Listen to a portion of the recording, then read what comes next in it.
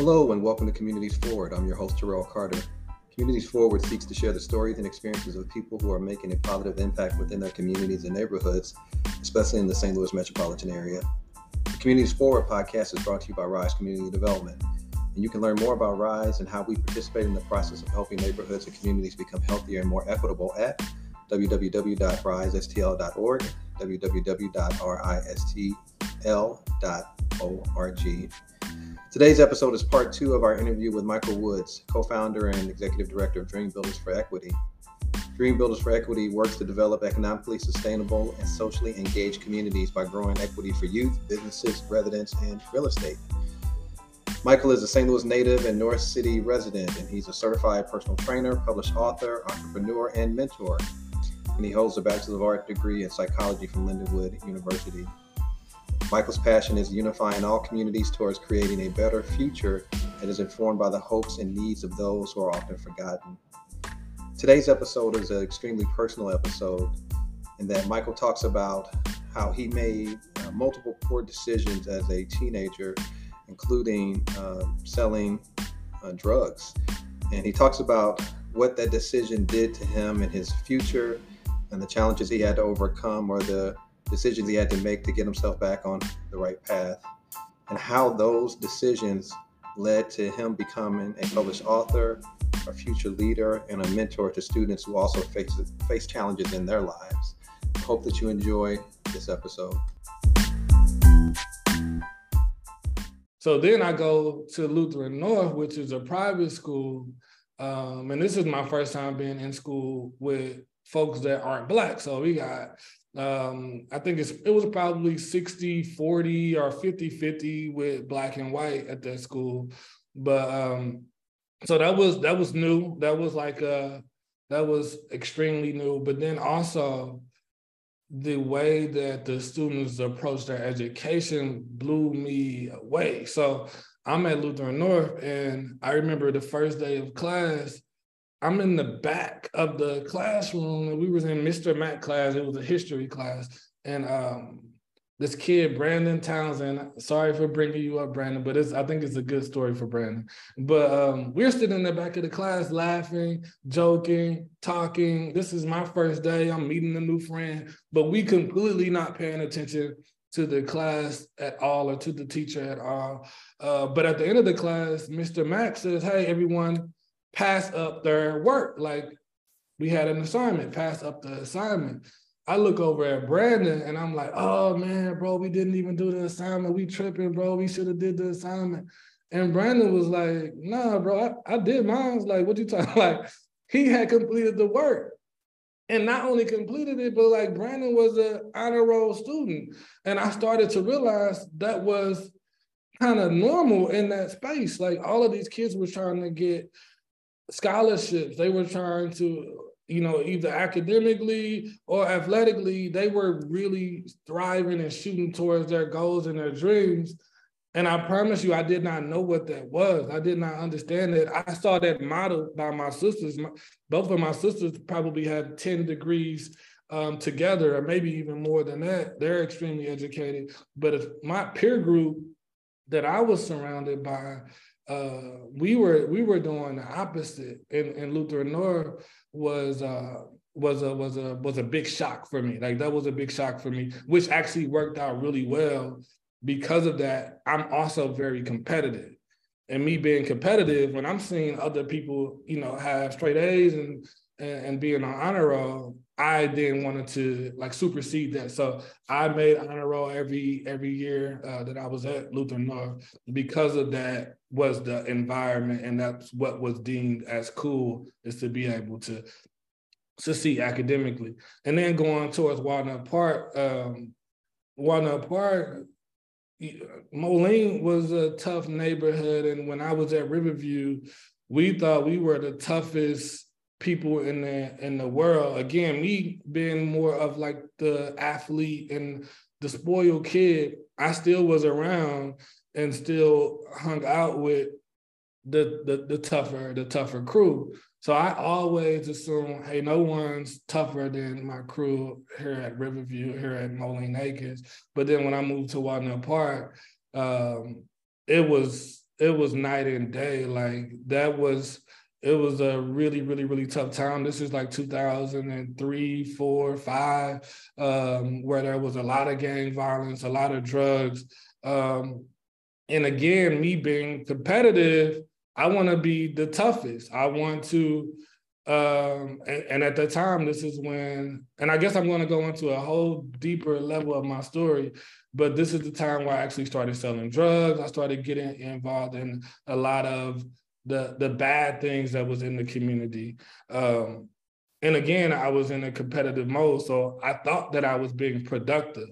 There were 3 types of folks that were there in my peer group in Walnut Park. You know, you were either the video game player, the drug user, or what I deemed as the most productive was the drug dealer. So I jumped on that path while also being at Lutheran North, a private school, while also having straight A's, and while also being voted most popular at this school. And then lastly, going on to win a state championship in basketball and being all conference and all of those great things. So all of this was happening at the exact same time, and it was a lot to do with the community and the environment that I was in.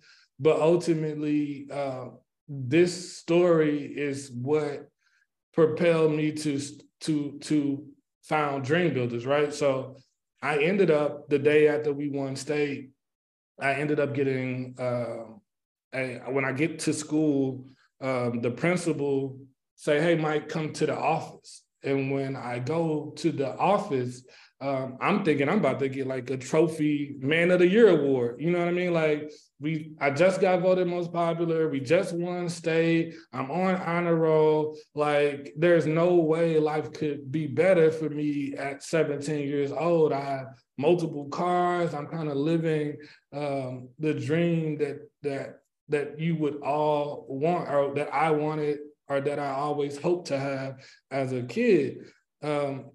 So I get to the office and I immediately see like 2 green jackets. I think they were narcotic detectives, and then a police officer. And I just already completely knew what was happening. They ended up expelling me from the school. I couldn't go to any more schools in Missouri, so I ended up moving to Chicago with my sister and attending alternative school and graduating from alternative school, which then like kept me from pursuing any scholarships with basketball, kept me from even thinking I was going to go to college. And that was a complete turning point for me as a human being, is feeling somewhat used and abused in that setting, because I was celebrated every single day. I was championed every single day, and everyone knew exactly what I was doing, and no one pulled me to the side and say, hey, Mike, there's a better route. Like, you don't have to do this. This isn't good. Because it was so accepted and no one ever questioned it. Again, as a 17-year-old, 16-year-old, I wasn't fully aware of its wrongness. So again, this is when the writing started. This is when I wanted to change the narrative about myself. This is when I started to take deeper looks at myself and my life, and understanding like, I have to be the leader that I didn't have in that moment. Like, I didn't have anyone that was willing to tell me to make a change. And that's why I love the work that we're doing with Dream Builders, is because I feel like I can connect on any level with any young person in high school. Like that's just I'm almost stuck in that space always because of how traumatic, but also how rewarding it was for me. So when I see a young person who's struggling in school, I go back to my Riverview days. When I see a young person who's having challenges in sport, I go back to my Lutheran North days. When I see someone kind of veering down that wrong road of getting into gangs and drugs and the violence and stuff, I'm like, hey, I remember I could not only understand what they're going through, but I can also tell them, like, hey, this is how I was able to get out of it. These are the things that happened to me that I want you to avoid. And that's what the young people are able to see and connect with all of the Dream Builders team members, is that, you know, they can see themselves in us and we can see ourselves in them. They know we're not just feeling sorry for them, that it's more of we're able to really feel whatever pain or whatever success or wins that they have in a real way, because we also went through those things. So I have a question that I want to get to, but I'm going to veer for just a second. How did your parents respond to all of this then? Again, with the strong relationship that you had with both of them, and yep. I imagine the dreams and things that they had in mind for you, how did they respond to you during this time? Heartbroken. Seeing my mother cry, that's where you see this complete change. So like, it was like that moment. It wasn't even overnight. It didn't even take a night. It just took those tears to be like, okay, I'll never put her in that position ever again. And again, I still didn't recognize what I was doing was wrong, because I thought that I was being productive. I thought that I was being an entrepreneur, making money. I thought that, you know, the folks, like when you're in that environment, you genuinely don't want to be any of the other people. You know what I mean? You don't want to be the one using the drug. You don't want to be the one that's just twiddling his fingers playing the video games. Like, you want to be like the people who are having some success. And if you're only seeing success in those lenses, that's what you're going to shoot for. And again, I hate to keep bringing it back to Dream Builders, but that's, again, what Dream Builders does. It's not about construction. It's really about exposing the young people to different ways that they could be successful and finding like what their true dream is. If you only see basketball, you only see drugs, or you only see music, you're just going to shoot for one of the three and hope for the best. But if you are being exposed to doctors, to lawyers, to construction workers, through bankers, like with construction and book publishing, it actually touches every aspect of the world. And we don't just show them the trades and we don't just show them the trades. We definitely highlight the trades, but we're showing them every angle of what goes into real estate. We show them the investors. We show them the legal teams that are involved. We show them the accounting processes of it all. We show every single angle of it with hopes that they then can say, this thing resonates with me. And then we then build up that dream and allow them to actually chase it. But my point was, when you're in those environments, you only see a few things. And if you are a competitive person, such as myself, you're going to try to be the best at one of those. But yeah, my mother, seeing her cry and seeing her being heartbroken by it, my father, again, giving me that full autonomy to make whatever decisions I wanted.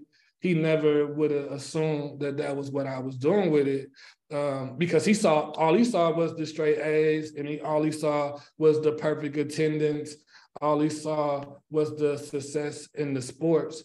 And again, that was a great moment for me, is that, like, I don't want to ever potentially lose that trust that my father has for me. I don't ever want to potentially lose that trust that my mother has for me. But it also was a great moment because they were disappointed, but they didn't throw me away. It wasn't, they still believed and knew that I could be any and everything that I wanted to be. And of course, in that situation, it would have been easy to dig deeper into that lane, to say, man, I just got expelled from school. I got to go to alternative school. My diploma isn't going to be as valuable. Like, maybe I should just stick to doing the bad things. But because I had parents, because I had sisters who had high expectations of me and really believed in me, it allowed me to say, yeah, this would just be my story. I'm going to use this to empower other people and to change lives. And I knew it in that moment. I feel like that was like a very defining moment for me. I knew when I was being expelled that that I was only going to benefit from this. I wasn't going to allow that to hurt me. I knew then about owning your story, owning your narrative, and being able to shift that into something that impact the lives of others. So how did this transition then into, and you've mentioned this a couple of times, but I want to give you a chance to fully explain it. How did this then lead to Dream Builders? How did you go about developing Dream Builders from this moment?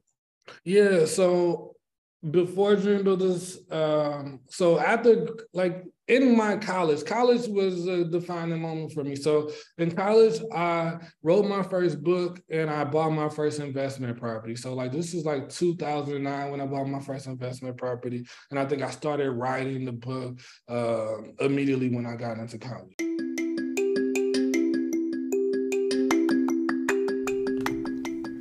Thank you for listening in to Communities Forward. You can find more episodes on your preferred podcast platform between Google Podcasts, Pocket Casts, Radio Public, or Spotify. You can learn more about Rise Community Development, a nonprofit organization working to connect communities with local institutions and to empower the revitalization of neighborhoods in Greater St. Louis at risestl.org. You can follow and support Rise on social media at Rise on Facebook, YouTube, and LinkedIn. You can also find us at Rise STL on Twitter and Rise Community Development on Instagram. You can also check out our Young Professionals Board, who engages in collaborative, project-based work and research development to advance community revitalization in St. Louis. We also have a YP board, and you can find them at Rise STL YP Board on Facebook, Rise Young Professionals on Instagram, and Rise STL YP on Twitter. Thanks for listening. Let's get back to the episode. So those are the foundations of Dream Builders. So from me publishing a book and having like these sold out book signings, and then also like having multiple investment properties where I would just rent them out and get the passive income, and then jumping into the world of personal training and having that personal training business, having that partnership with the gym. Me and Neil met at church while I was still attending high school. We were both in high school. We were both two kids, and Neil is the co-founder of Dream Builders. He's a superstar, so everyone who's listening potentially already know who he is. But we would be on opposite ends of the church on Sundays just by ourselves. So we wasn't with like our parents. We weren't there because anybody made us be there. We were there alone in the back of the church on opposite end. I'd be on the left side, he'd be on the right side. And eventually I went over to him and I'm like, man, let me find out who this guy is, or like, let me become friends with him, because I want to know what's making him feel the urge and the necessity to come to church every Sunday by himself. I know that my mother instilled that in me, and I kind of, even when I was doing the worst things that I could do, I still felt obligated to be at church and have a spiritual relationship with God. So I was trying to figure out what is making him tick. So we became friends from there. Just introducing myself to him, making sure that we stay connected. And it really was just that. You know, we would support each other, encourage each other, hang out every now and then. We weren't best friends or anything of that nature. We just had this mutual respect and admiration for each other based in those church values. So one day, again, after publishing the books, after having a little bit of success in the personal training world, the entrepreneur world, and having those investment properties, Neil was also thriving at US Bank CDC. So now this is Neil, you know, after getting 2 or 3 promotions, after buying investment properties. I said, hey, Neil, like, let's meet. I want to figure out a way that we can kind of give this back, like all of this information, all of our success back to younger groups. So I came over to his house, we sat on the couch, and we started plotting what is now Dream Builders for Equity. And it was really just based around our lived experiences and making sure that we're able to give that to youth and help them avoid bumping their heads as much as we did. So that's why you see that, the youth have ownership in these properties. So they not only get to participate in the rehabs of these homes and get paid $15 an hour while they are doing so, they also get an equity stake. So every time we sell a home, we share portions of those sales with those youth in scholarship form. So they're able to go to college off of those dollars. They're able to potentially buy a vehicle off of those dollars. They're able to use those dollars to buy tools or equipment or whatever they would need to start thriving in the real world. But then also, that's why you see that while the young people are working on these properties and going through the Dream Builders program, they are required to journal, right? So we are journaling every single day with the youth. The youth are then able to compile those journals and then make it into a book that they then have 100% ownership of. So they receive every single dollar from the sale of those books. And we've probably sold upwards of $50,000 worth of books since 2017. And those dollars have been shared with the youth. Again, this is really based in both minds and Neil's lived stories and lived experiences. And we're able to give it to 16, 17-year-olds and give it to them in a very safe manner. What are some of the opportunities for the organization? Again, you all have been in the news a lot lately, again, for very, very, very, very, very, very positive things. But what are some of the opportunities that you all are navigating for the near future? Yeah, so the biggest opportunity, because we're place-based right now, we're in the Hyde Park neighborhood. This is the neighborhood that I live in. It's a neighborhood where I have amazing friends and family in. So again, this is more than a job for me. This is life. Like, this is my real existence. But we're place-based in the Hyde Park neighborhood. The biggest opportunity we have is to try to get it right in Hyde Park, right? To actually see if we can be a catalyst for transformation in this neighborhood, see if we can be one of those first investments into the community that really transform the neighborhood, and then also see if we can create the perfect model to then be able to scale and do this around the region and different cities and states. That's what I am really, really excited about right now, is that if we can do this right in Hyde Park, so that's transforming this neighborhood, but then also creating that perfect pipeline of being able to connect youth to gainful employment or gainful entrepreneurship. If we're able to do that, really hone in on the exact model that works, then we can then scale. We can then go into different communities and have that blueprint set up, and then be able to really make a deep impact on potentially the world. Like, I would love for Dream Builders to be like a Boys and Girls Club in every city, every state, but not just with sports and mentorship, but with actual like transformation of neighborhoods, of underserved communities, and then also connecting young people to gainful employment and gainful entrepreneurship opportunities. I really believe that we are in a unique position to be able to solve for both of those things, and then be able to do something that impacts millions and millions of lives. So that is what I am extremely excited about, is that potential of getting it right in my current neighborhood, North St. Louis, Hyde Park, and then being able to potentially scale out the program. How do you locate the youth, the young people who participate, and what are the requirements for them to be involved in the program? Yeah, so it started off very formal. So we had relationships with, I believe, like 4 schools in St. Louis City. And then we will communicate with those principals. The principals would then identify young people that they thought were best suited. We would then meet with them and have like an application process, but also like give them an overview of what the work would be. But now it's so organic. It's extremely organic. All of the kids that have ever been in our program since 2017 are still a part of our program in some capacity, and they are bringing their sisters, their brothers, their cousins to be in the program. So we're at a point where we are hiring anywhere between 36 and 50 young people per summer.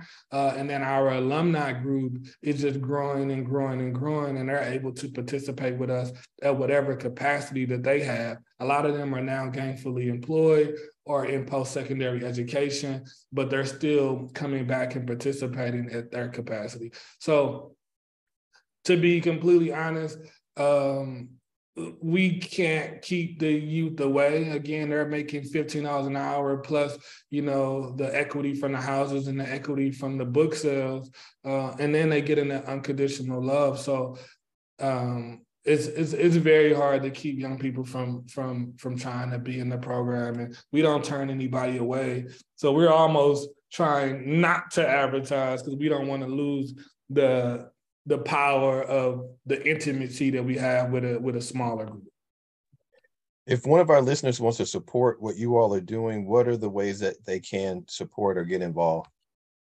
Yeah, for sure. I would say visit our website. This is Dream Builders, the number 4 equity.org, dreambuilders4equity.org. There are plenty of ways to participate with us as volunteers. But also, we always encourage everybody to become a monthly donor. That really gives us wings and allow us to continue to scale and grow. We recently opened up a new store, a retail store. It is called House of Vision. Actually, we did some collaboration with you guys at Rise. I think we were in one of you guys' spaces over and on 14th Street, right? 14th Street, right by Crown Candy. Yep, Old North St. Louis. Yep, Old North St. Louis, 14th Street. This is an amazing store, right? So this is birthed out of, again, really just answering the needs from the community, answering the needs from our students. We know when we're building up neighborhoods, it's not just about the houses, right? So it's also about having some local businesses that people will want to frequent. It's about having childcare facilities. It's about all of those holistic things. So this is where we birthed the store. It's like, hey, we know this community is missing a piece that has people driving in from other communities to visit. So, and then the other piece of the store is that our young people are so creative. We had multiple youth that had clothing lines, that had music, that had books that they were personally writing, all of those things, but they did not have that business savvy yet. They didn't have the structure. And of course, they didn't have the equipment or the actual space to sell their products. So we then created a store called House of Vision that now allows for young people and community members to be able to access top of the line equipment to make products, to make art, to make apparel, to make books. They can access that equipment for free, and then they're also able to sell their products, and we do all the administrative work to make sure that it's safe. So this is essentially allowing people to jump into entrepreneurship, but again, with the safety net and with support. So that's what a House of Vision is. It's an entrepreneur collaborative, but it's also a place where you can make and create. So I would say to the listeners, please come and visit that store. It's ran by a student who used to be a student, then became an intern, and now is actually leading the store. His name is Patrick Gutierrez. He's an amazing artist. He's a part of the actual inspiration for the store. He has clothing lines, he has all of those things. So it's ran by him, and then a lot of our young people are being able to pick up hours actually helping and assist the operations of the store.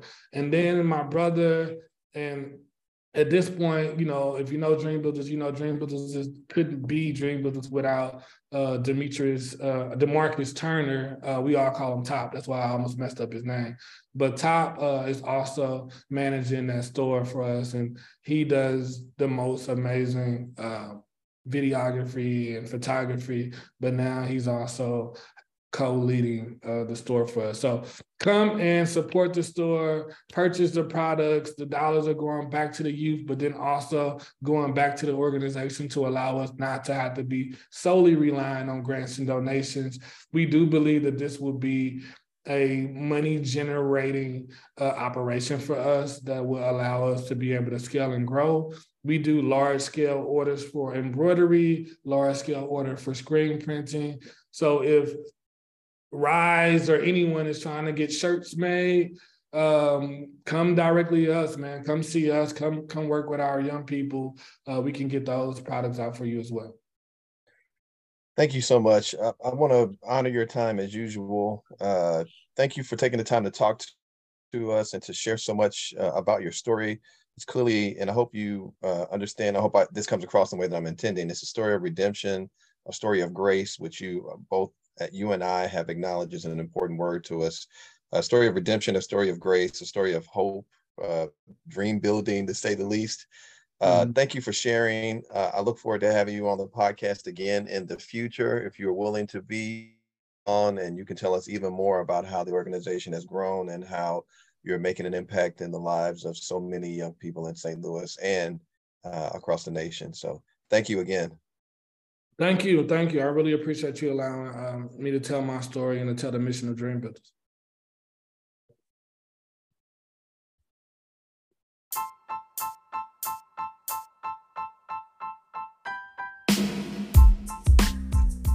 Hello and welcome to Communities Forward. I'm your host, Terrell Carter. Communities Forward seeks to share the stories and experiences of people who are making a positive impact within their communities and neighborhoods, especially in the St. Louis metropolitan area. The Communities Forward podcast is brought to you by Rise Community Development, and you can learn more about Rise and how we participate in the process of helping neighborhoods and communities become healthier and more equitable at www.risestl.org, www.ristl.org. Today's episode is part 2 of our interview with Michael Woods, co-founder and executive director of Dream Builders for Equity. Dream Builders for Equity works to develop economically sustainable and socially engaged communities by growing equity for youth, businesses, residents, and real estate. Michael is a St. Louis native and North City resident, and he's a certified personal trainer, published author, entrepreneur, and mentor. And he holds a Bachelor of Arts degree in psychology from Lindenwood University. Michael's passion is unifying all communities towards creating a better future that is informed by the hopes and needs of those who are often forgotten. Today's episode is an extremely personal episode in that Michael talks about how he made multiple poor decisions as a teenager, including selling drugs. And he talks about what that decision did to him and his future and the challenges he had to overcome or the decisions he had to make to get himself back on the right path, and how those decisions led to him becoming a published author, a future leader, and a mentor to students who also face challenges in their lives. I hope that you enjoy this episode.